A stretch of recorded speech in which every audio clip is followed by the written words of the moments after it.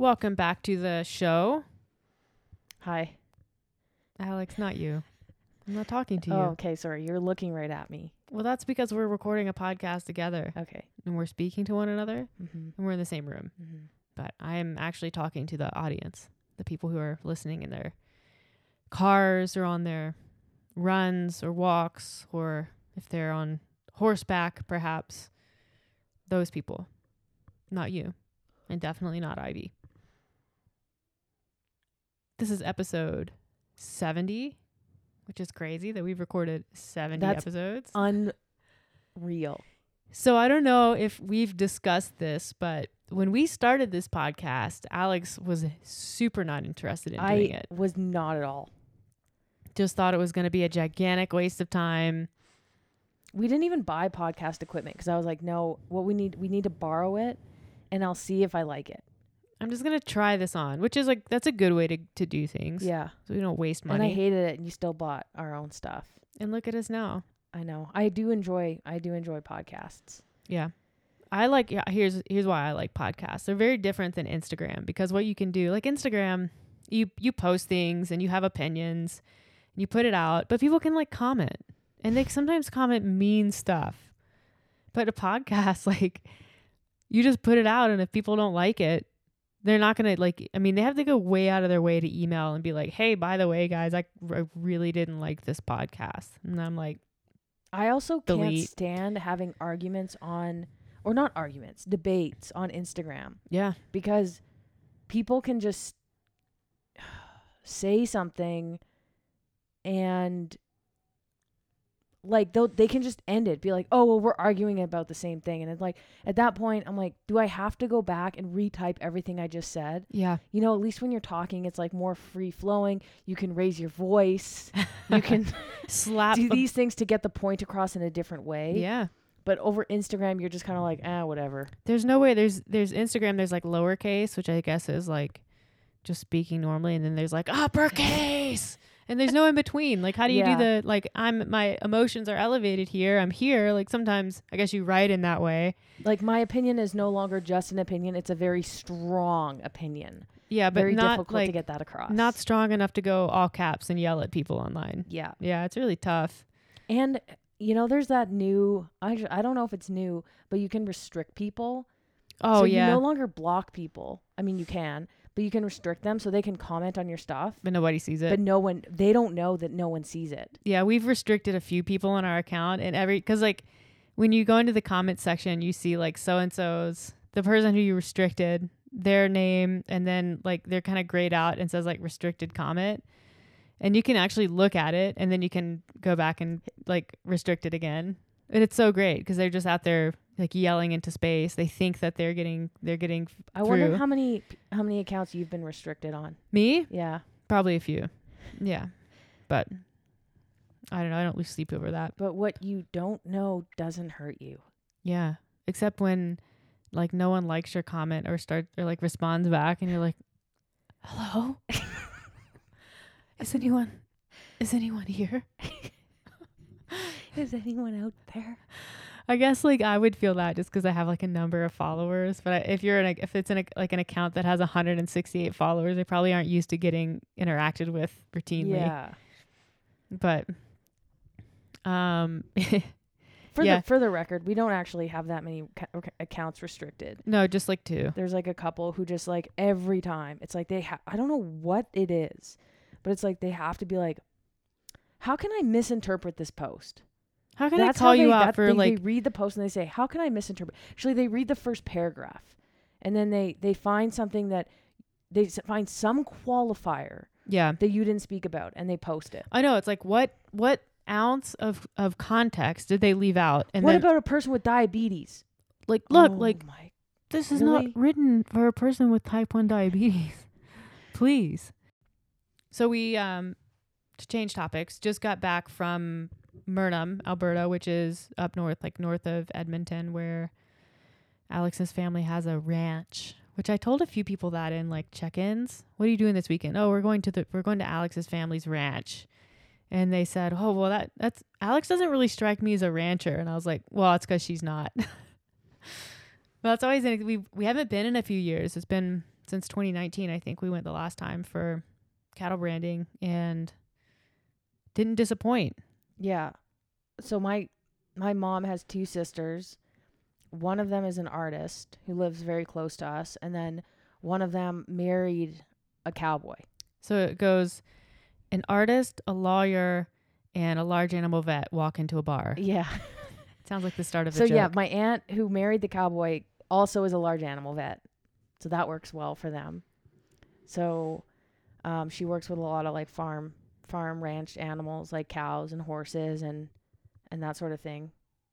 And so they have a ranch. It's Edmonton and then about an hour and a bit east of Edmonton. Oh, it's east.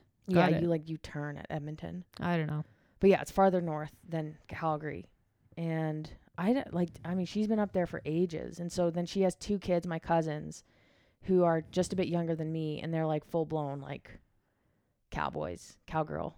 Yeah. So they like my cousin, the boy, the older one, he runs the ranch with my aunt and uncle and his wife.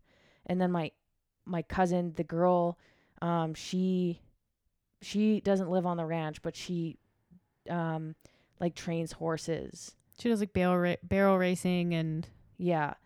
And then they sell horses and stuff, buy and sell horses. It's a pretty cool life. Very different from ours. Like, so I absolutely love going to visit them.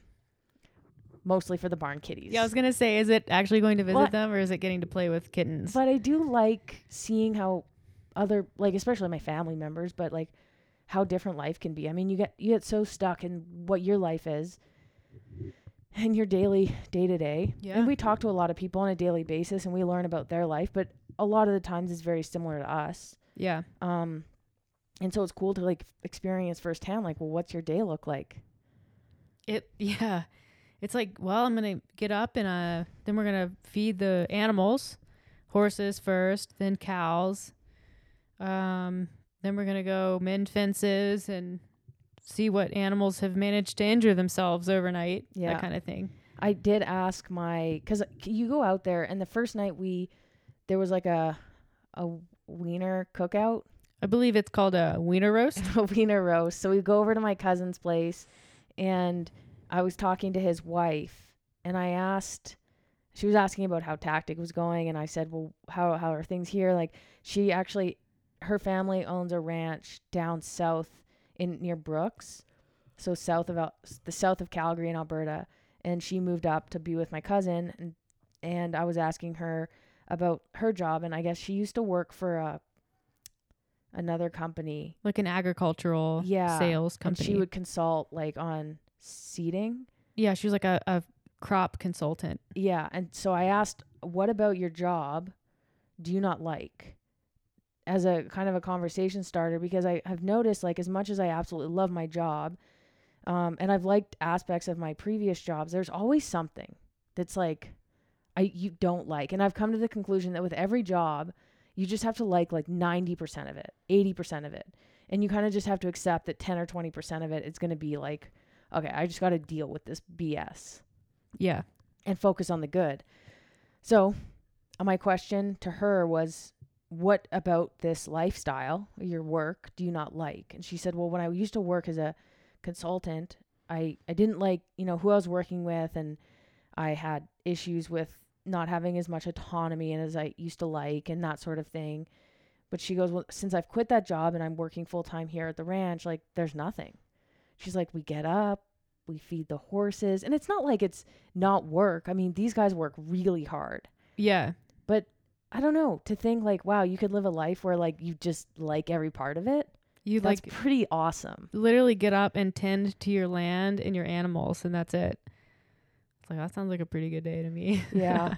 But then, excuse me, you think about what it's like in the winter, and you're like, oh, that's got to be tough. Minus and it gets 40. cold up there. It gets colder than it does in Calgary by a significant amount. Yeah. So brutal. And then so what I thought was interesting, not that we like knew anyone at the Weenie roast. Weenie roast? Yeah. I don't know. Wiener roast. But we got introduced to this cowboy. What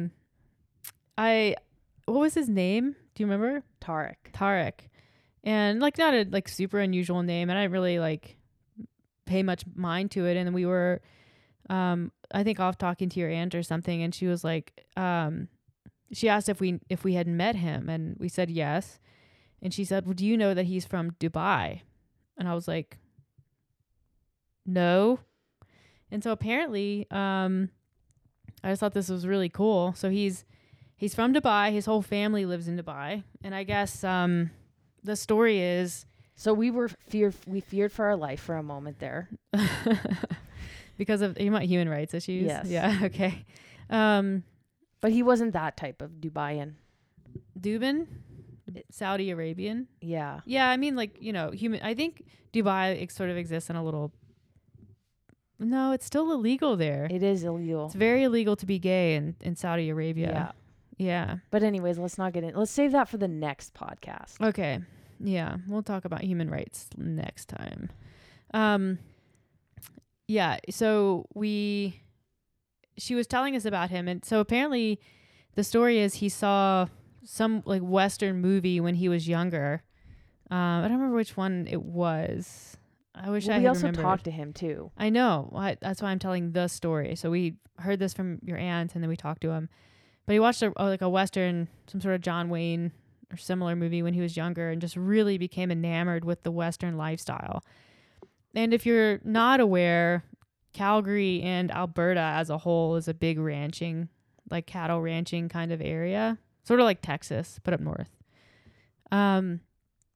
And so I guess he planned a vacation to go to the Calgary Stampede. He picked a big rodeo to go to. I think it was either like Calgary Stampede or maybe one in like Houston or Colorado or something. So he came to Stampede, loved it, just like loved everything about it. And I guess 10 years ago, packed his whole life up, which is just him, like moved to Calgary with nothing, no place to live, no friends, literally just like, here I am, I'm in Calgary, like made a call to a couple of like ag clubs and started doing cowboy stuff.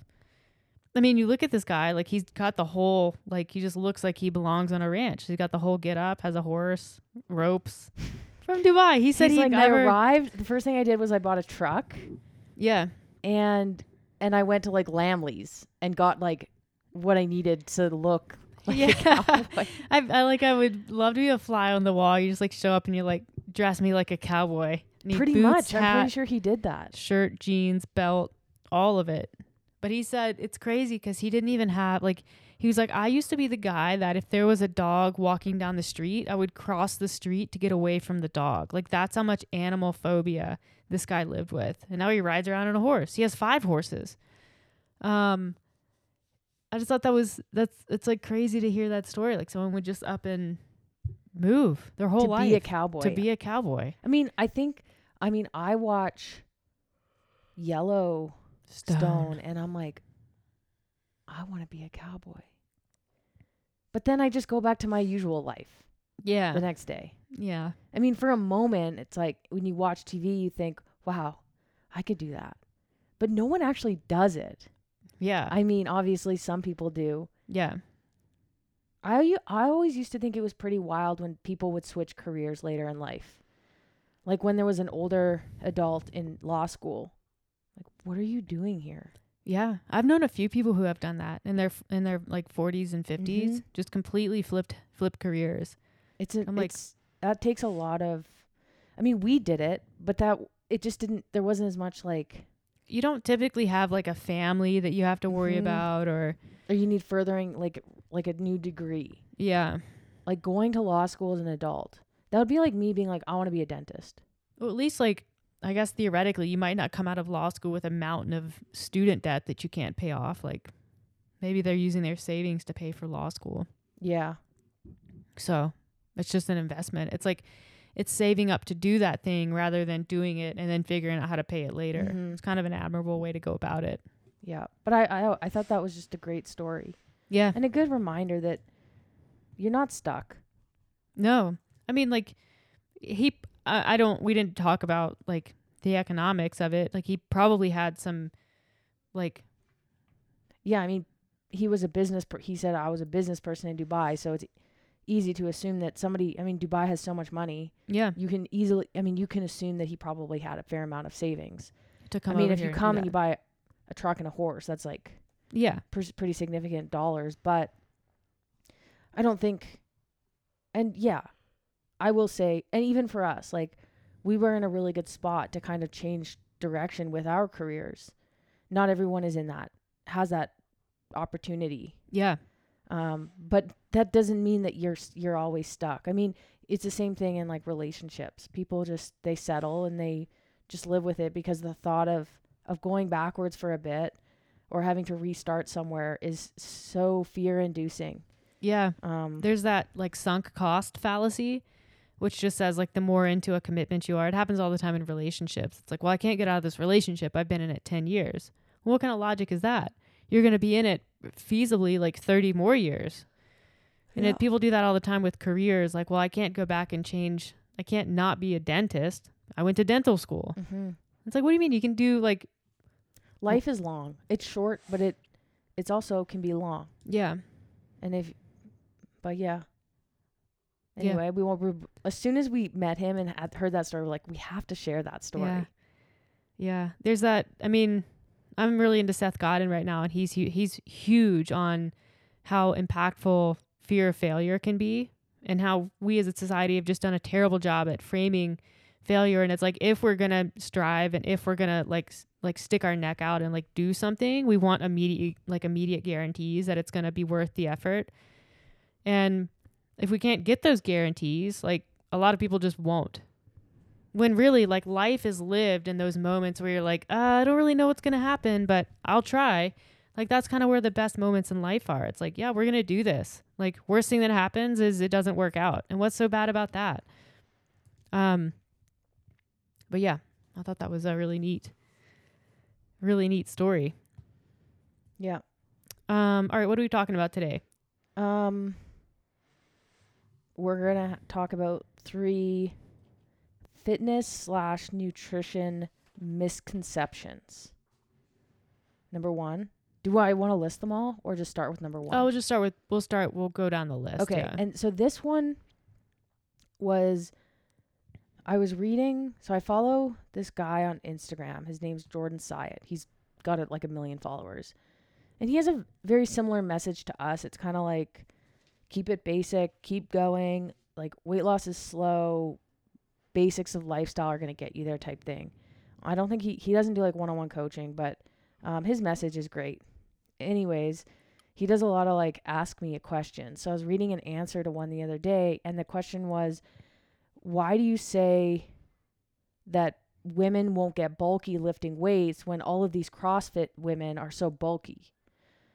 And so he had a lot of things to say, like, well, there's genetics and, these women are training a lot, blah, blah, blah. And then he goes into say like, and I don't want to get into like steroid talk here, but he did say something that kind of rubbed me the wrong way. And that's like, a lot of a lot of those elite CrossFitters are taking steroids. And to me, I'm like, really? Are we back here? But anyways, it kind of spurred a conversation between me and Meredith about the misconception of women thinking that they're going to get bulky if they start lifting weights. Yeah, I've had someone say that to my face. Like back when I was running that gym, like I had a member walk, like a prospective member walk up, and it was someone who was new to CrossFit, like maybe like middle-aged female, probably just super toxic relationship with her body and food. And she basically just walked in and started like pointing at people in the gym, like that she wanted to look like. And then to my face was like, and you look great. No, like, no, like nothing against you, but like, that is not what I want. And I was like, are you fucking kidding me right now? Lady, you couldn't look like me if you tried. Well, and that's most of the argument, right? And that's not to say that, like, sure, there are people out there who take steroids and performance enhancing drugs. Like, that's not a CrossFit thing. That's a fitness industry thing. Mm-hmm. Like, people go to Globo gyms and do that. There are people on Instagram selling like PT programs that do that because it makes their program easier to sell. It's like people selling supplements do that. Like, it's not a CrossFit thing. At least there's drug testing in CrossFit at the elite level. I'll just say one thing about that. CrossFitters work incredibly hard. Yeah. Like, the people at the top, they don't have jobs. Their job is to train and recover. There's no balance. There's no like the reason, and then also they have the genetic, like they're built for it, and then they optimize that potential. That's how you get to the top of the sport now because it's so competitive. It's like saying like that those people are taking steroids, just, it bothers me because I know how hard these girls work. Mm-hmm. And saying that they're taking steroids is just, it's, why? You don't know for sure that they're doing it. Like, it takes away from their effort. Yeah. And the athletes that they are. Yeah. It's like, oh, they just take steroids. No, they don't. Have you ever put or seen a racehorse standing next to a non-racehorse? Have you seen that? No. The difference is like jaw-dropping. Why? Because that horse gets worked day in and day out. It does one thing and it trains to run fast. And so it looks like a beefy athlete of an animal compared to a horse whose, one job is to eat grass and like walk around and do trail rides and stuff. It's completely different. That's the difference. Like, these people, they live and breathe and sleep and eat to do one thing, and that's train and exercise and be at the top of the sport. Like, yeah, there have been some instances of people taking steroids, but to say that the top elites are taking steroids to get there is so annoying. Yeah. I remember once someone said, like, oh, someone said that they think you're taking steroids. Mm-hmm. It was at my local gym, and I was like, seriously? Yeah. It just takes away from the effort you put in. I think you're only good because you cheat. That's basically what you're saying. You're not, it's like, you don't say like, oh, that person's does well on exams because they cheat. They bring in a little cheat book. Yeah. They put all the answers in their calculator before they show up. That's so stupid. It's like, no, that person studied their ass off. Yeah. You don't see people, like, go ask any CrossFit athlete, like top level, like regionals level, semifinal level, games level, when the last time they went out and got hammered was. Yeah. Or when they got less than 9 hours of sleep, fewer than 9 hours. Yeah. They don't. Like, their whole life revolves around that, which is great. That's how you do that. That's how you end up looking like that. But like, if you go in the gym and you pick up a barbell, that's not going to happen. And so, like, PED, steroid talk aside, like, there's a lot of science that goes into like resistance training and training to be at the top of any sport, but definitely a strength sport. Like, most people, like, straight up, they can't work hard enough for long enough to ever have results like that. Like, you have to be kind of okay with doing the exact same type of training for years at a time. Yeah. And training, like, what most people screw up is they don't try hard enough when they are training. Like, they don't go anywhere near failure on resistance exercises. They do like 5, 6, 7, Yeah. Like, if you're not about to pop an eyeball out, it's not going to work. Yeah. Like, that's like the thing about like running. You want most of your running training, you want most of your aerobic work to be easy. Strength training is the opposite of that. Yeah. That doesn't mean you need to be going for 1 rep maxes, but it means when you're doing sets of 5, 8, 10, 12, even up to 20 reps, like the last couple of reps, it should be like, oh yeah, this is kind of all I have. Like, maybe I could do 1 or 2 more if I really had to, but this is it. You should need like 90 seconds to 3 minutes to recover between sets. Like, you should not be able to repeat these efforts indefinitely. People don't do that. They don't structure their training in that way. They just go and they walk into a Globo gym and they're like, well, I guess I'm going to do legs today. I'm going to go do 12 different machines, like some amount of reps. I don't know how much weight. Like, there's not the structure, there's not the consistency, and they don't do it for a long enough time. Yeah, and there's absolutely nothing wrong with exercising for health and moving your body for health. No. But assuming that you're going to walk into a gym and instantly grow these ginormous muscles, is a misconception. There are people who want to grow muscle. Like they come into the gym and they're like, I want to look like that. Yeah. And you're like, sweet. I love that you like want to get strong. And they're like, how long? 6 months? And you're also like, what? No. That person has been lifting weights since they were 12. Legit. Like, you can't just walk, like, you're not flipping through a catalog of body types and you're like, all right, I want to look like this person in 6 months. Yeah. Not going to happen. Never going to work like that. I've said this on this podcast before, but I'm always like, form follows function. So when someone says, I want abs, like my response is, okay, when you can do 25 toes to bar unbroken, come see me.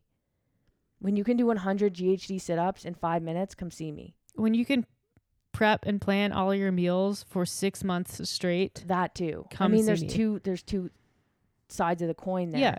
But it's like, I want that person's ass. It's like, all right, come and see me when you can squat 250 pounds. And even still, like, you don't have that person's ass. Yeah. You have whatever your ass looks like when you train Exactly. it. And you better be happy with the way that looks because you're never going to get any better than that. Yeah. But it's not, it's like that. I think it's people worry that, well, I think there's still a form follows function. Like people will agree with that. Yes. But it's like they really underestimate the gravity of the function required to achieve a form. Yeah. Exactly. There's a reason why elite runners, like genetics aside, all kind of look similar. There's a reason why rock climbers, genetics aside, at the top level, all look similar. Like gymnastics, same. CrossFit at the elite level, same. Mm-hmm. Like it's what you do shapes the way that you look, or shapes the way that your body can express your genetics. That's it. Yeah. But there are some people who, no matter how hard you train, like you're not going to have calf muscles. That's genetics. Mm-hmm. Abs, exact same thing. Like when I was in like the best shape I've ever been in, you want to know how many abs you could see on me? 0. 4. I only have 4 abs. I know. It's weird because, yeah, I think people, I want abs. I want your abs. I mean, I see people, I'm like, I want their legs. But the fact of the matter is I could do exactly the same thing that they're doing on a daily basis.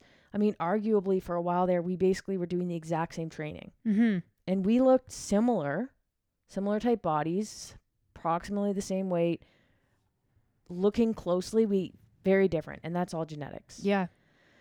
Extremely different. But I think this fear of getting bulky, for starters, to each their own. I don't really care if you want to be bulky or don't want to be bulky. It's like your decision on what you want your body to look like. But the fact of the matter is, like, most women out there, and honestly men, are not going to get bulky. No. The problem, though, is that the fear of that look, or the fear of, well, I don't want to lift weights because I don't want my arms to get really big, or I don't want my midsection to get big. That keeps a lot of people out of the gym. That keeps them from doing resistance training when, like, everybody, but especially women, for bone health and aging health concerns, like, need to be doing resistance training. They need to be doing it. And if you do the right amount of it, like if you do it 3 times a week, 3 or 4 times a week, in conjunction with whatever your preferred sport is or aerobic exercise, you're not going to get bulky, but you will be extremely healthy, less prone to injury when you get older, and probably just like feel better in your body. You'll get to eat more because you'll have more muscle mass, even if it's not like a gigantic amount of muscle mass that, you know, you go hulking down the road. Like, that's not what's going to happen. And even if that were to start to happen, there's an easy way to reverse it, and it's just do a little bit less. Do a little bit less. Yeah, I mean, it's like you always say, changing your body isn't like taking a quick turn on a speedboat. It's like turning a yacht around. You got to start turning that bitch like early, and you got to hold that wheel because it's going to try to straighten itself out. You went, no, not today. Yeah. And you're going to know if you're going to know that you're turning around before you've turned around. Yeah, exactly. It's the same thing with weight gain or weight loss. Like, you're going to know it's happening before it's too late. Yeah. Well, yeah. I know what you mean. Ish. I guess if you're in denial, then maybe not. Yeah. But yeah, that's That's you don't go, holy Jesus, I've gained 30 pounds. Oh, I know. But I guess you do. But that's because of. The crazy I don't thing know is, how like, to describe that so phenomenon. I've been doing strength training. I've been doing CrossFit seriously. I mean, because as soon as I stepped in the door to CrossFit gym, I was doing it seriously because that's just how I do things. But I've been doing it since 2012, June 2012. We're coming up on 10 years. Ooh, really soon, actually. I look back at pictures of myself from like 2014, even 2015. And I'm like, where are your muscles? And I thought like 2015, like 2014, 2015, I was like, hell yeah, I'm jacked. But I look back and I'm like, what? Where's the rest of you? I posted a video the other day of me doing the snatch in 2014, an open workout, and I was like, oh my God. I would not be able to fit into those clothes. No. So it takes a long time. I mean, I think, yeah, just looking back, and I'm not a big person, but I'm fairly like, I guess, muscular for my size. That's 10 years. 10 years. About like 2015, 2014, when I was getting good at CrossFit, good enough to qualify for the games back then. It's been 7 years since then. And it's not 7 years. I'm speaking for both of us. It's not 7 years of, and I would actually say like we were probably the most muscular we've been in like 2019, 2020 for the two of us. Yes. Between then, that's like 4 or 5 years. Yeah. And that's not 4 or 5 years of working out 3 times a week at the Globo gym. That's like, I don't know, what's 5 times 50? Well, I mean, think 250 days of like working out, double days. So that's 500 workouts per year. So that's like almost 3,000 high intensity, heavy workouts. Yeah. And then combined with that, like dialed in nutrition, optimizing recovery, going for a massage, sleeping over 8 hours every night, not drinking alcohol, not drinking. I barely have had a drop of alcohol since university. Yep. Like that's, and I'm not even that bulky. No. Well, you look at someone like Brooke, you look at Tia, you look at these girls who are actually like have a ton of muscle mass on their bodies. And it's like that, but even more. Like no one walking into a CrossFit gym fearing that you're going to get bulky is going to get bulky. It's just not the way it works. No. You have to actually try to get bulky. You're not going to just happen to get bulky. You're not going to go for a sweat and get bulky. Yeah. Yeah. That's, to me, when I read that, I was like, is that even still a thing? Oh, it's for sure a thing. I guess my community is mostly CrossFit based. Yeah. Where there's more of an understanding. Yeah. Yeah. Or our followers or whoever, they come to us. So I'm only exposed to people who know better. No offense. But I read that. I'm like, oh my goodness. Like, really? Are we not past this? Oh, sometimes I start working with people who are from like sort of the bodybuilding, like non-CrossFit realm. And they say stuff. I'm like, sweet Jesus, you have absolutely no idea what you're talking about. But yeah, that kind of misinformation is like really perpetuated still. Yeah. Both online and then also in gym and like in-person communities. So that one feeds nicely into number 2, which is cardio is the best way to manage your body composition and lose fat, which is, again, another one that I hear all the time from people. What type of cardio is best for losing fat? I'm like, the weightlifting kind. And that's, I don't know where this one comes from. I think because you look at endurance athletes and you look at runners and they're quite lean usually. Obviously don't carry around a lot of body fat, but also like when you think about it, cardio machines and even more recently wearable devices, Garmin's, Whoops, Fitbits, that kind of thing, they give you like calories per hour when you do cardio. So there's this like understood predictable rate of calorie use, calorie burn during training, even though there's a huge amount of error on that. It does give people the idea like if I'm doing cardio, then I'm actively burning calories, which yes, but that's the same for any kind of exercise. So I think that's where it comes from. Maybe you sweat more when you do it. Maybe it's outside, so you're sweating more. I think this is a separate misconception, but it might tie in. The more you sweat, the harder you're working, or sweat correlates with more calories. Mm-hmm. It's like, no. And also, yeah, I think it kind of goes into the whole like calories in versus calories out. So I think it is that thing where like you see the number of calories you're burning. Yeah, where like you can't really do that when you're I mean, if you wear a Whoop or a squatting. Fitbit or whatever watch you're wearing, Garmin, and you squat 5x5, you're not going to burn that many more calories than you do just walking around. It's going to be like you burned 56 calories. I know. So instead of doing 30 minutes of cardio where you burn 350 calories. I mean, I guess, don't know if you might burn 350 calories in 30 minutes of cardio. I don't even know how many calories I burn. My Garmin tells me how many calories, but I don't really believe it or look at it because it's not based on me necessarily. Mm-hmm. It's no indication of my fitness or like what I'm going to eat that day. Yeah. But I think it for some people, they see that number, like you said, and it's like, oh, I'm burning calories. If I burn more calories, that means I lose fat. Yeah. Which, okay, maybe not. But then when you... There is something to that. Yeah.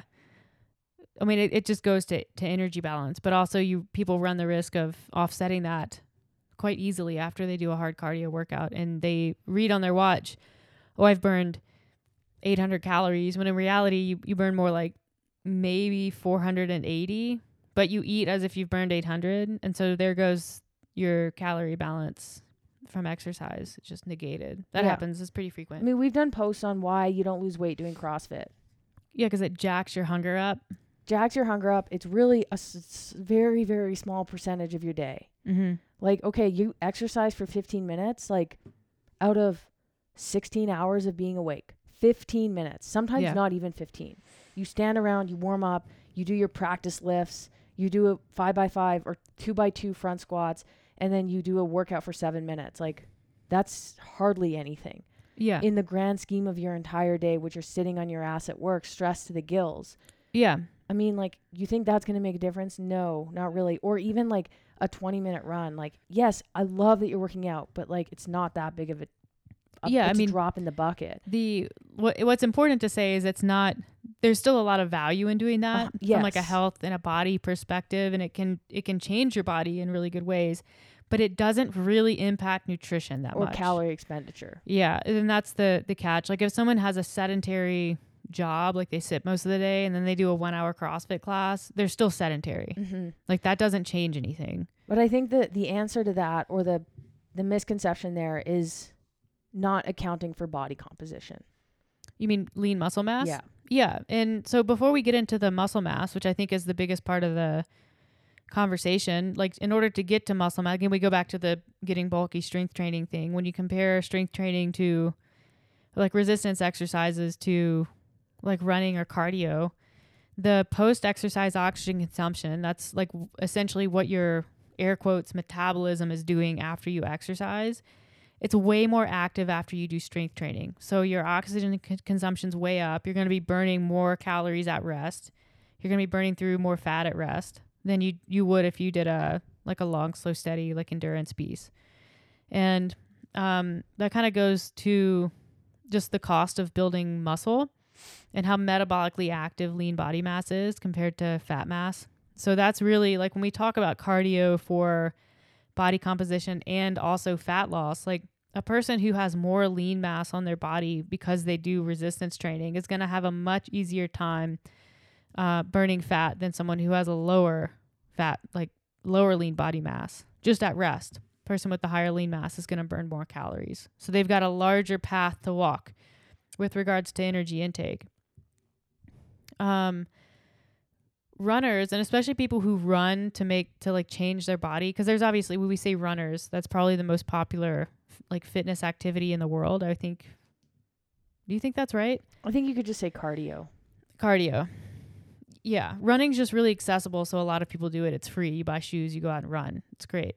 I love running. But a lot of people do it specifically to change the way that their body looks. And it does really increase hunger quite a lot. When you're restricting your calories at all while you do it, it tends to jack up cortisol quite a bit. And so that's going to have a negative impact on lean body mass. And then the more you run, the more your body kind of assesses itself. And it's like, well, I'm toting around all this muscle that I don't need to have on my frame. So then it becomes even more catabolic. And it's like, let's get rid of some muscle because then we'll be lighter, right? Because your body is sort of, when you look at like when you consider your energy balance, like your energy potential as a human, muscle's metabolically active. Like fat's not. You can store fat, but your body and your brain really don't have any idea how much fat you have on your body. It's not doing math. Like, well, we have, 30 pounds of fat mass. That means we have this many stored like kilocalories of energy, but it is more aware of how much muscle you have on your body because it's metabolically there. It's contributing to the system in an active way. So like runners start to sort of get rid of muscle. And so you actually sometimes see people who visually start to look kind of like worse as they run. Like they become kind of I wish there was a better phrase to use, but skinny fat sort of comes to mind where like, yeah, you're getting smaller, but like not visually any leaner because lean body, like at best, lean body mass and total body mass are declining at the same rate. So you're just coming like a smaller version. I want to, and I don't like commenting on people's body, but to paint the picture, it's like you take a 5,000 meter runner from the Olympics and you compare that against like a decathlete. Yeah. So it's like they're both really lean, probably close to the same, if not less body fat on the decathlete. But the decathlete's bigger because they have more muscle. Yeah. And they're probably leaner because they have more muscle. Yeah. And it kind of like a caveat to that, people who just want to lose weight to reduce their body fat percentage. Like they're like, I want to lose weight so that I'm 10% body fat. If that's the approach and it's someone who's not already like has a high training age or does any amount of resistance training, like, yeah, you know what? You can do that. But like, you're going to look extremely gaunt when you get there because you're not going to retain a ton of muscle mass while you drop body. You're going to lose muscle mass. Like, yeah, you're going to lose body fat too. Whereas if the same person were to say, I want to be 10% body fat, but I want to gain muscle mass to do that, that's way easier. Also, the first person who just wants to lose weight to be 10% body fat is not going to be able to eat very much food at all. Oh, it's a miserable experience. It would be awful. Yeah. Whereas the person trying to gain muscle to lose fat actually can continue to eat and fuel their body. Yeah. Assuming that they're not doing only running as their primary mode of exercise. Like that requires a shift in training methodology. But I think that's the kind of there is definitely a place for cardio. Like people are like, well, what's the best exercise? Like all of it. Oh, I know. Cause like you still have your heart health to be concerned about. Like you do want to elevate your heart rate a number, like 30 minutes a few times a week. And that's cardio. But there's this like, again, internet and just people in general, they love to get in their camps and they love to fight. There's this whole thing like, well, you can't do weight training because weight training impacts cardio performance. We can't do cardio because cardio impacts weight training. Well, they've actually figured out that they don't really impact each other that much at all, especially if you do them on separate days or in separate sessions during the week. And a lot of times weightlifters will actually get better when they start doing cardio because they don't have such a hard time in like long sets. And then again, it kind of goes to just like general and overall health, which is important. Like zone 2. I hate when people say zone 2. Okay. I honestly, I'm saying that as a question because I'm not really too familiar with the zones. Yeah. The heart rate zones? No, because I don't train like that and I never have. Well, it's weird because some like Peloton has their specific brand of it. But sometimes you'll see like zone 1 through 4, but then sometimes you see zone 1 through 5. But anyways, all zone 2 means is a certain percentage of your 1 rep max heart rate. It's a certain percentage of your max heart rate. And when you're in that zone, it's I guess you're burning, it's more of a fat burning type situation. Long, slow, steady. It's base building. But I think just people have a misconception of how it works. So cardio is not best for fat loss. No, even it's though not. You burn more calories per minute. Well, you don't even. You burn more calories per minute while you're looking at it. While you're doing it. But across the day, questionable. Yeah. I think it gets into, there's that whole like the swimmer's body fallacy, which James Smith just talked about on a little video that he did, which is essentially, you have a person who they look at a weightlifter and they say, well, I don't want to look like that person. And then they look at a endurance runner and they say, well, I don't look like that person. And then they look at a swimmer and they think, well, that swimmer has a really nice body. I want to look like that person. So they start swimming. And then they swim for a year, 2 years to get out of the pool, towel themselves off. They look in the mirror and they think, well, I don't look anything like that person. And I've been doing this for a year or 2 years. What gives? And it's because people, they fail to appreciate the fact that perhaps the swimmer doesn't look the way that he does because he swims. He swims because he looks the way he does. There's a genetic predisposition to look and perform a certain way, and that can inform sport choice, especially at an elite level. It's both. Yeah. I mean, there's form follows function, but also there are some athletes who are just born to be the athletes that they are. It's this is going to be an extreme example, but I think it paints the picture. Take a basketball player. Yeah. You don't start, and this is actually to some degree, I mean, there's varying percentages of factors, like how much a factor plays into it. Like obviously a swimmer looks a certain way because he swims more than a basketball player is tall because they play basketball. But it is similar to say well, I'm going to play basketball because I want to be taller. Yeah. It's well, you might get better at basketball. Your athleticism might improve, but you're not going to get any taller. Yeah. Yeah. You might get arm muscles or however you'd like to describe basketball players. You might grow calves because they jump a lot. Yeah. But you're never going to look like that because you're not, for starters, you haven't been doing it for 25 years, but you also, the person at the top is at the top partially because they've been doing it for so long, but also because they're genetically predisposed. Yeah. I mean, you can make the same argument that, someone does not become hyper analytical with a high attention to detail because they are a lawyer.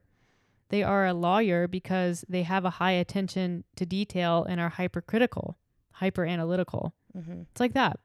It's exactly like that. So it makes chasing body types by doing specific types of exercise kind of a ridiculous concept, especially as a adult. There's always going to be that nature versus nurture argument, but I think we can all agree that there's both.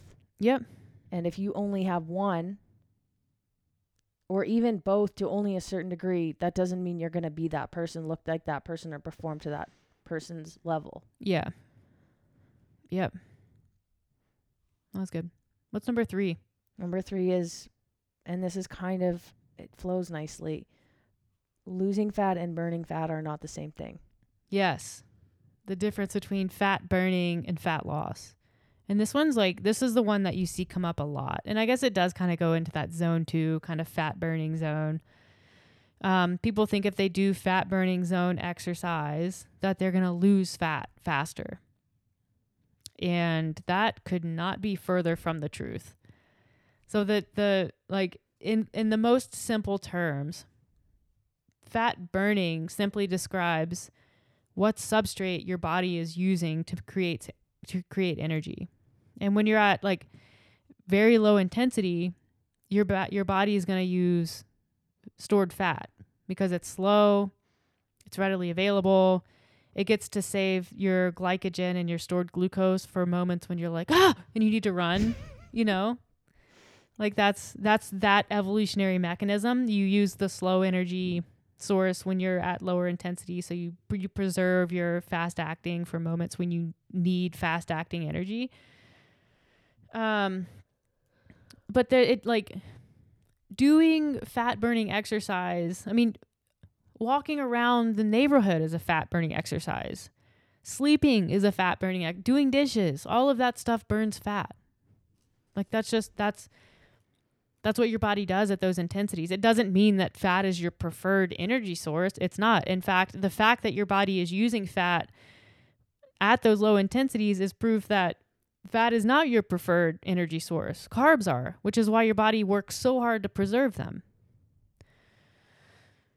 when your heart rate gets above a certain intensity, when you're doing exercise, like for the most part between, I guess not the super fast stuff. So we'll call it 30, like faster than 30 seconds is going to be like ATP and creatine. Fewer than like weightlifting. Yeah. Weightlifting, like super fast. Anything like sprints. anaerobic. Yeah. Like 100-meter sprint. Yes. Yeah. Is usually the But even that example starts to become a little bit glycolytic. Yeah. Okay, yeah. But when you like doing a muscle up. Yeah. Not under any fatigue. Yeah. A box jump. Mm-hmm. A squat. Those are not using, that's stored energy. That's ATP.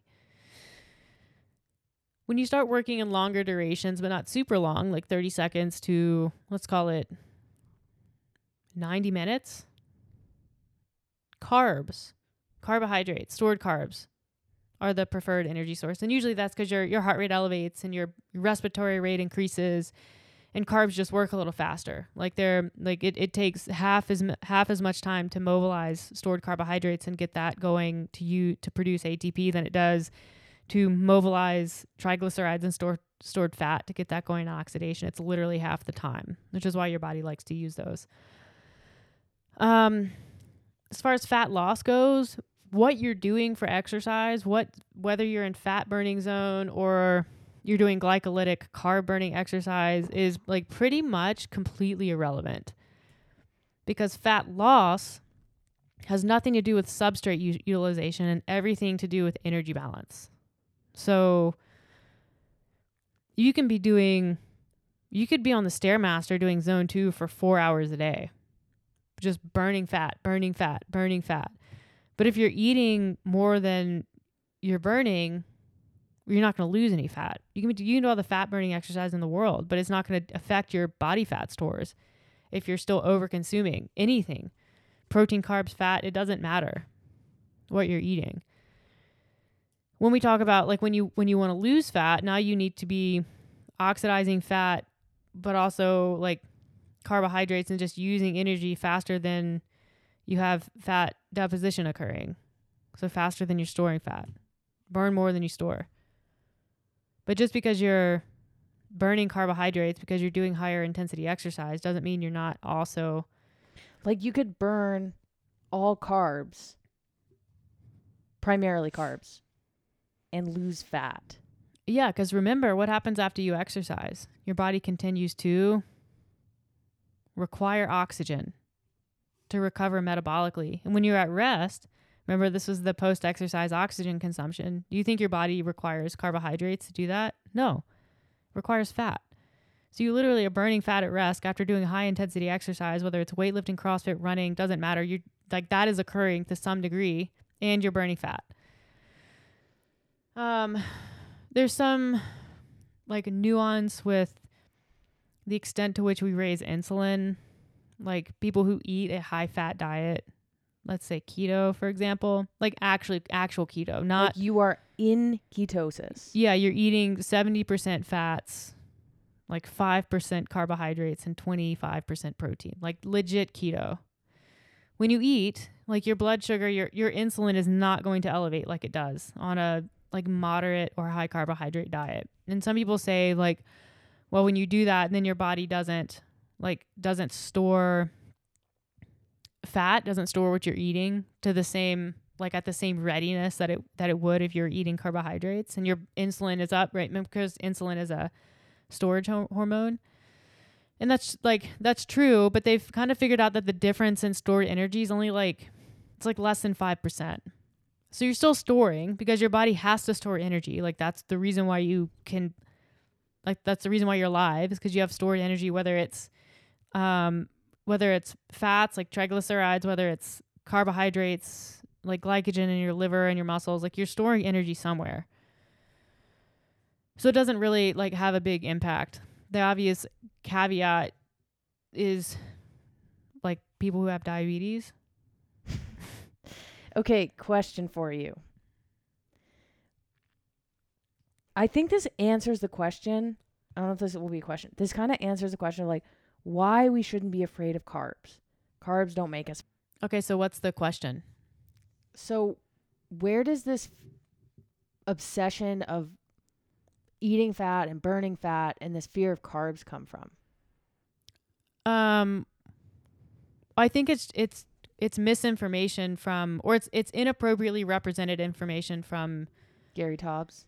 Well, Gary, yeah, like that whole group, they're trying to sell books, but also like we've seen iterations of this from government, from Health Canada, from the USDA. We've seen like I think what's going on is people are aware that there's a problem.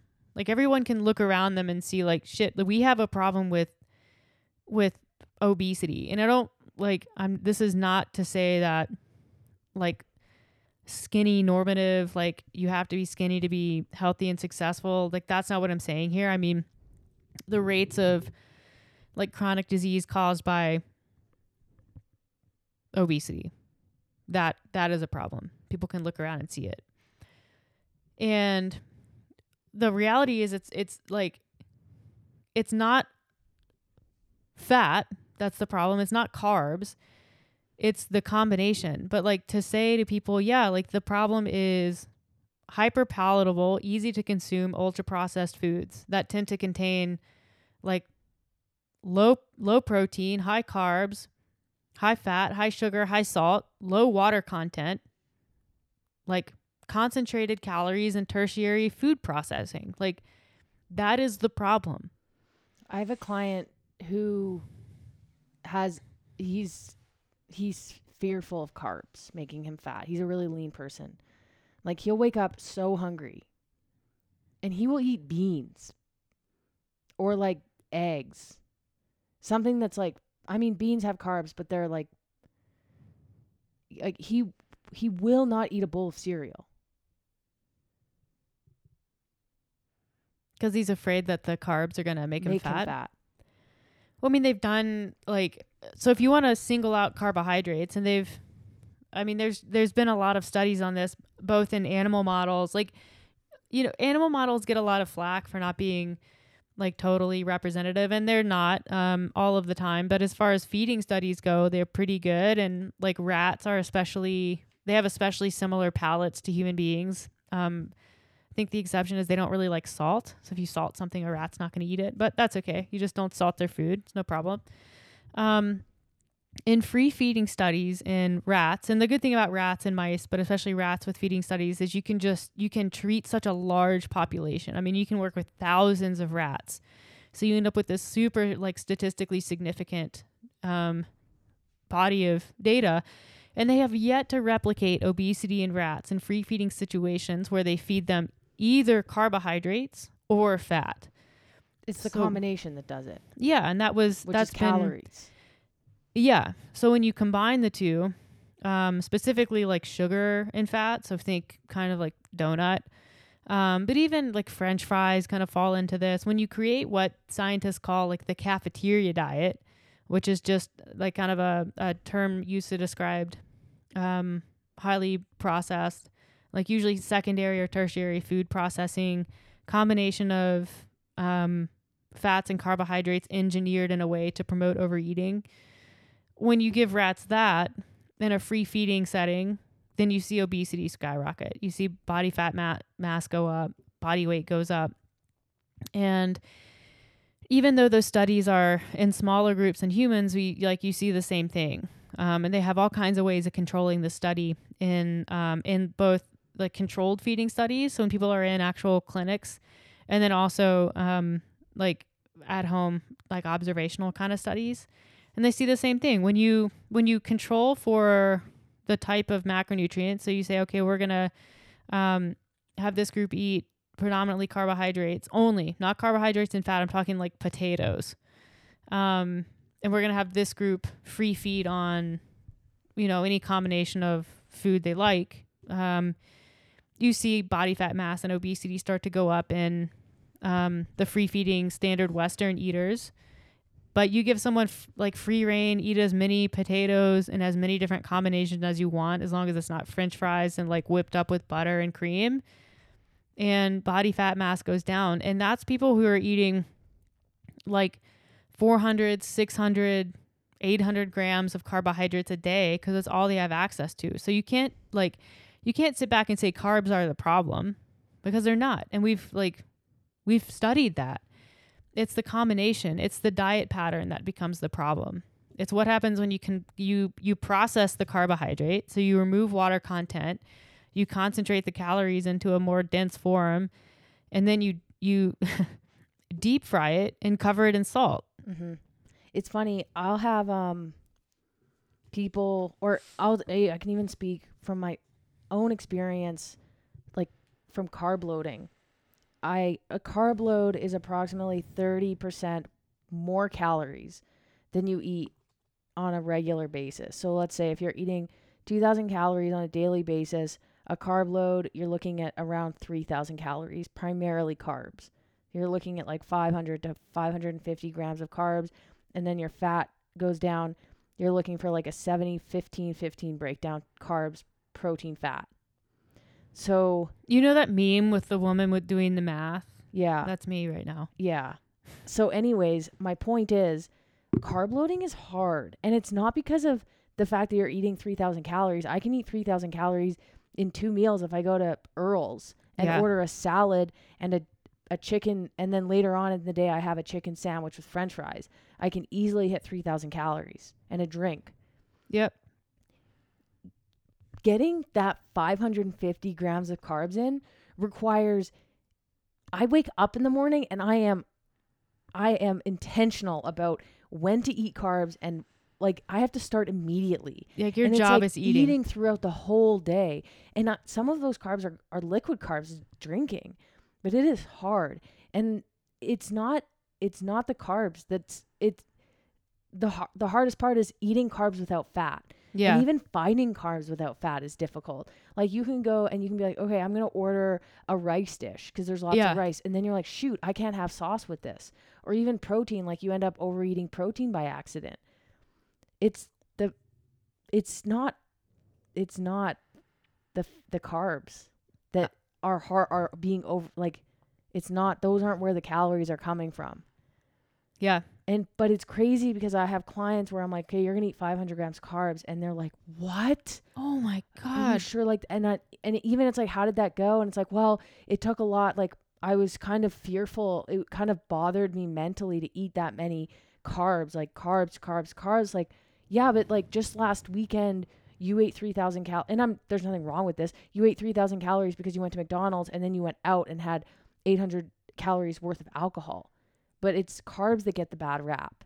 Yeah. When really, like, carbs are your best friend. It's your body's preferred source of energy. You feel amazing when you eat carbs. Yeah. And it's not, I love when people say, I feel sluggish.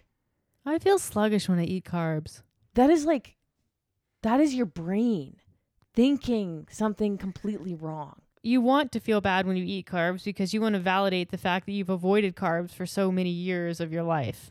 That's what it is. Usually I just say, you're going to feel amazing. And they're like, oh, okay. Yeah. Because that's enough to be like, but it's crazy. Like this guy who's afraid of carbs, and like we're working on it. I'm very sensitive to how nutrition beliefs can be just so deeply ingrained, but it doesn't matter how many studies I send him or like research or reviews or posts or anything to kind of justify like carb. Like I would say, like, look at this person, look at how skinny they are, and they're eating 700 grams of fat or carbs. It's like, what? How? Because you should just have them eat like, okay, so we're doing a meal plan. It's not that easy. We're doing a meal plan, and for the next 3 days, you get to eat oatmeal and potatoes and fruit, and that's it. Well, that would be a little insensitive considering his. Yeah, it's true. It's difficult. It's difficult to snap people out of those long-held beliefs. Like it really is. Yeah. It's kind of crazy. But I thought this was a productive podcast. You explained everything really well. Thanks. Yeah, I think we're lucky because I do think we put out so much information online that when people do sign up, they kind of are aware of some of this information already. You know, the exception is referrals. We've already talked about how challenging that can be. Buck and Broncos. But yeah, I mean, like honestly, I think there's a number of people out in the online space who are doing the Lord's work and trying to like normalize some of this stuff and bring science and evidence and help people like, okay, yeah, I can eat carbs, I can do weight training, and I'm not going to get big and bulky, and like I don't have to spend 3 hours a day on a Stairmaster to burn fat. Like I can just eat appropriately, and that will, that will help me lose fat. It's all things in moderation. I think before the internet was around, and it's our tendency to get into our camps and yell on the internet. But I think the diet industry has been doing that for years. And it's like, I think it's because it's so difficult. It's like, hey, we want people to control their calories. So why don't we just tell them that carbs are bad? Because if we tell them carbs are bad, then they're not going to eat donuts, when really like carbs are fine. But yeah, donuts in large quantities are going to be a problem. Or like pizza. Like, well, I can't have pizza because I don't eat carbs. Well, I mean, like, what if you had some fruit? Got a bad rap. I know. So I think there's a middle ground here. There's a middle ground where carbs are not bad. Pizza and donuts should be consumed in moderation. Fats are obviously not your body's preferred like energy source in high intensity exercises, but still good to keep in the diet because like fats do important things in the body too. Like you don't want to go high carb, low fat necessarily, but like the answer is like take the moderate approach and do the moderate approach for a long period of time and resist the urge to change up what you're doing, the moderate approach, if you don't see results in the first month. Yeah. I think to answer, if somebody is fearful of carbs, my answer to get over that fear is to eat carbs and control for calories for a period of time and realize nothing bad happens. Nothing changes. If anything, you're just going to feel better. You'll sleep better. You can read research all day long. You can. It's not going to change people. No. It's the same thing as like exercise is good for you for all these reasons. It's not like that doesn't click in people's brains. You need to do it and be like, oh, right, it's okay. Even people who are under eating, eating more is going to make me fat. Well, can we try it and see what happens? Most of the time, like, what do? They lean out and they feel amazing. Yeah. Depending on the person.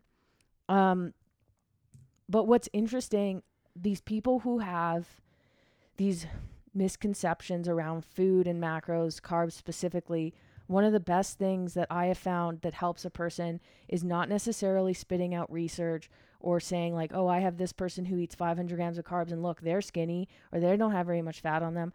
But telling the person like, it's okay. Yeah. It's going to be okay. Like eating an apple is okay. That seems to hit people a lot better and like sinks in more than like regurgitating research.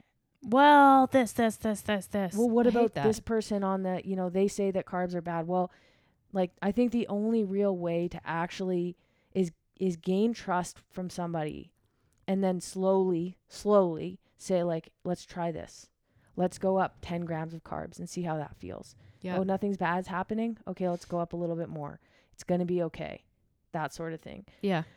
So hopefully this has helped a little bit if you are a person there who has some carb phobia or just like is worried about getting bulky or any of the following things that we discussed. Muscle phobia. Yep. Cool. Thanks for wrapping that one up, Alex. Welcome. Yeah. Thanks for listening again. And if you like this episode, share it. We love when you do that. And subscribe to the show. Send it to your friends who want to do cardio all day and not eat carbs. Thank you. Talk to you soon.